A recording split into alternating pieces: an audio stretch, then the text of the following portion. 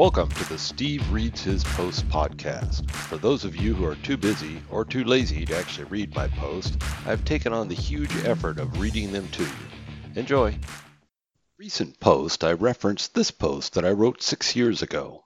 I thought I would go back and record it, unedited. Let me know if you agree that it sadly still applies to many companies, even today. How IT can create value exceeding their expense. Let's face it, IT is a big expense. As a former CEO of several organizations, I can tell you looking at the IT expense is a head shaker. Chalked up as a cost of doing business today, IT is a significant line item on just about any company's budget. It is also one of those items that is considered non-revenue generating, like rent or accounting fees.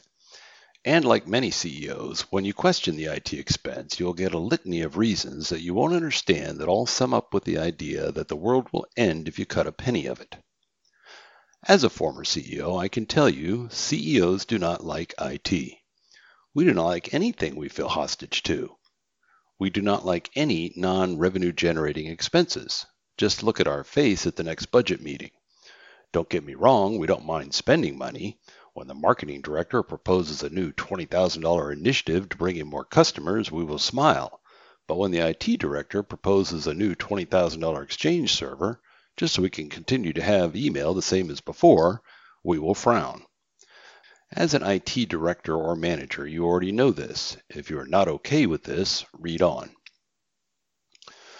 We speak with a lot of folks in the IT community about cloud, in particular software as a service or SaaS. Their reactions have certainly run the gamut, and by now I can usually tell, within about 30 seconds, where they're going to come down on incorporating cloud into their organization. If the first few words out of their mouth is security, then I know that they have either latched onto this red herring for job preservation, or they are uninformed, neither of which is good for us. For one thing, much of what is perceived as cloud is not cloud, as I outlined in this post. For the uninformed, we can provide information, but as we are providing it, I find myself wondering, why don't you already know this stuff? A smaller group are the job preservationists, but the irony is that they are even more uninformed than the uninformed. Most IT managers are smart people, but maybe a little paranoid. This is not their fault. As I said above, their function has often been viewed as a necessary evil, and they have adapted to that role. The concept of value creation has never been part of their department's agenda, but I think it's about time it was added. I'm sure some IT managers reading this are thinking, "You're full of crap, Steve. I create value every day." No, you don't. Without me, our whole organization would grind to a halt. Yes, and my car would grind to a halt if it ran out of gas, but the gas does not create value. It's an expense required for me to go somewhere so that I can create value. Let's face it, most of IT today is simply gas. You provide the basic functions like email so the sales guy can create value. This is why you get disappointed if the CEO does not congratulate you on that speedy installation of that new server blade. To the CEO, it's gas. We only notice if we run out, but you will definitely hear from us then. So IT is a thankless job? Yes, it usually is. Can that be changed? Maybe. If you can look at the role differently and consider breaking out of your IT bubble. The tools exist today for IT to be a value creator. This is new. So how can you move from where you are in the organization to where you want to be, a hero? The first step is to understand the concept of value creation in your CEO's terms. You have to get past the idea, if you have it, that cloud will put you out of a job or diminish your role, as neither of these are true. In fact, far from it. In order to be able to create value for your organization, you need to free up some bandwidth. The best place to start is to look at some of what you're doing today that is not creating value. This is not easy, as you have to view this from the CEO's perspective. For example, whatever part of your day you are spending on your Exchange server, updating, adding, or deleting users, backing up mailboxes, etc., may well seem important to you, but in your CEO's eyes, this is gas. Whatever time you are spending running around to user computers, applying updates, or moving viruses, swapping hard drives, etc., gas. You get the idea. So we've identified some areas where we are acting as a gas station attendant. I know they don't exist anymore. Let's throw our head back and think about what we could do if we had that time back. With our newfound time, we might stop by the marketing director's office and say, what technologies would make your job more effective?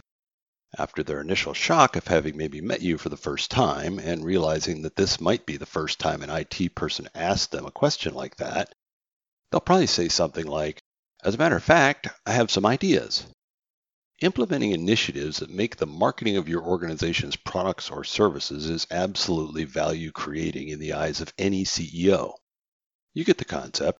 Your opportunities to create value are many, but we skipped over how you get out of the gas attendant role. This is where today's cloud and software as a service is your best friend.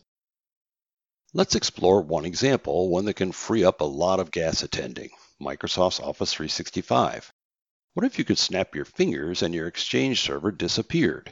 While we're at it, there goes the SharePoint server as well. Oh, and also all the licenses for them. Speaking of licenses, poof, there goes all the Microsoft Office licenses, vanished. And perfect timing too, as you were looking at a nasty budget meeting wherein you were going to need to relay that Office is overdue for an expensive upgrade. While we may not be creating value yet, we are reducing the non-revenue generating expense of our department. That puts a smile on the CEO's face also. But Steve, you say, Office 365 isn't free. Nope, it's going to cost your organization somewhere between $2 and $20 per month, depending on your needs. But won't that eclipse my on-premise costs over time? Nope, for a couple of reasons. First, we moved a capital expense over to an operating expense. You just made the CEO smile. If you don't know why, go ask him or her. Second, these cloud guys are smart. They price their subscriptions in such a way that by the time you get anywhere close to having paid as much as an on-premise option, your on-premise option needs an expensive update. Make no mistake, even Microsoft wants you in the cloud, and they have priced it to be a no-brainer. Take a look at the Forrester research study commissioned by Microsoft comparing the cost of Office 365 with on-premise solutions, including mostly their own on-premise stuff. Microsoft offers a free 30-day trial of Office 365 so you can check it out. The trial includes the fully featured product with 25 users so you can put it to the test. So put down that gas nozzle and start creating value for your company.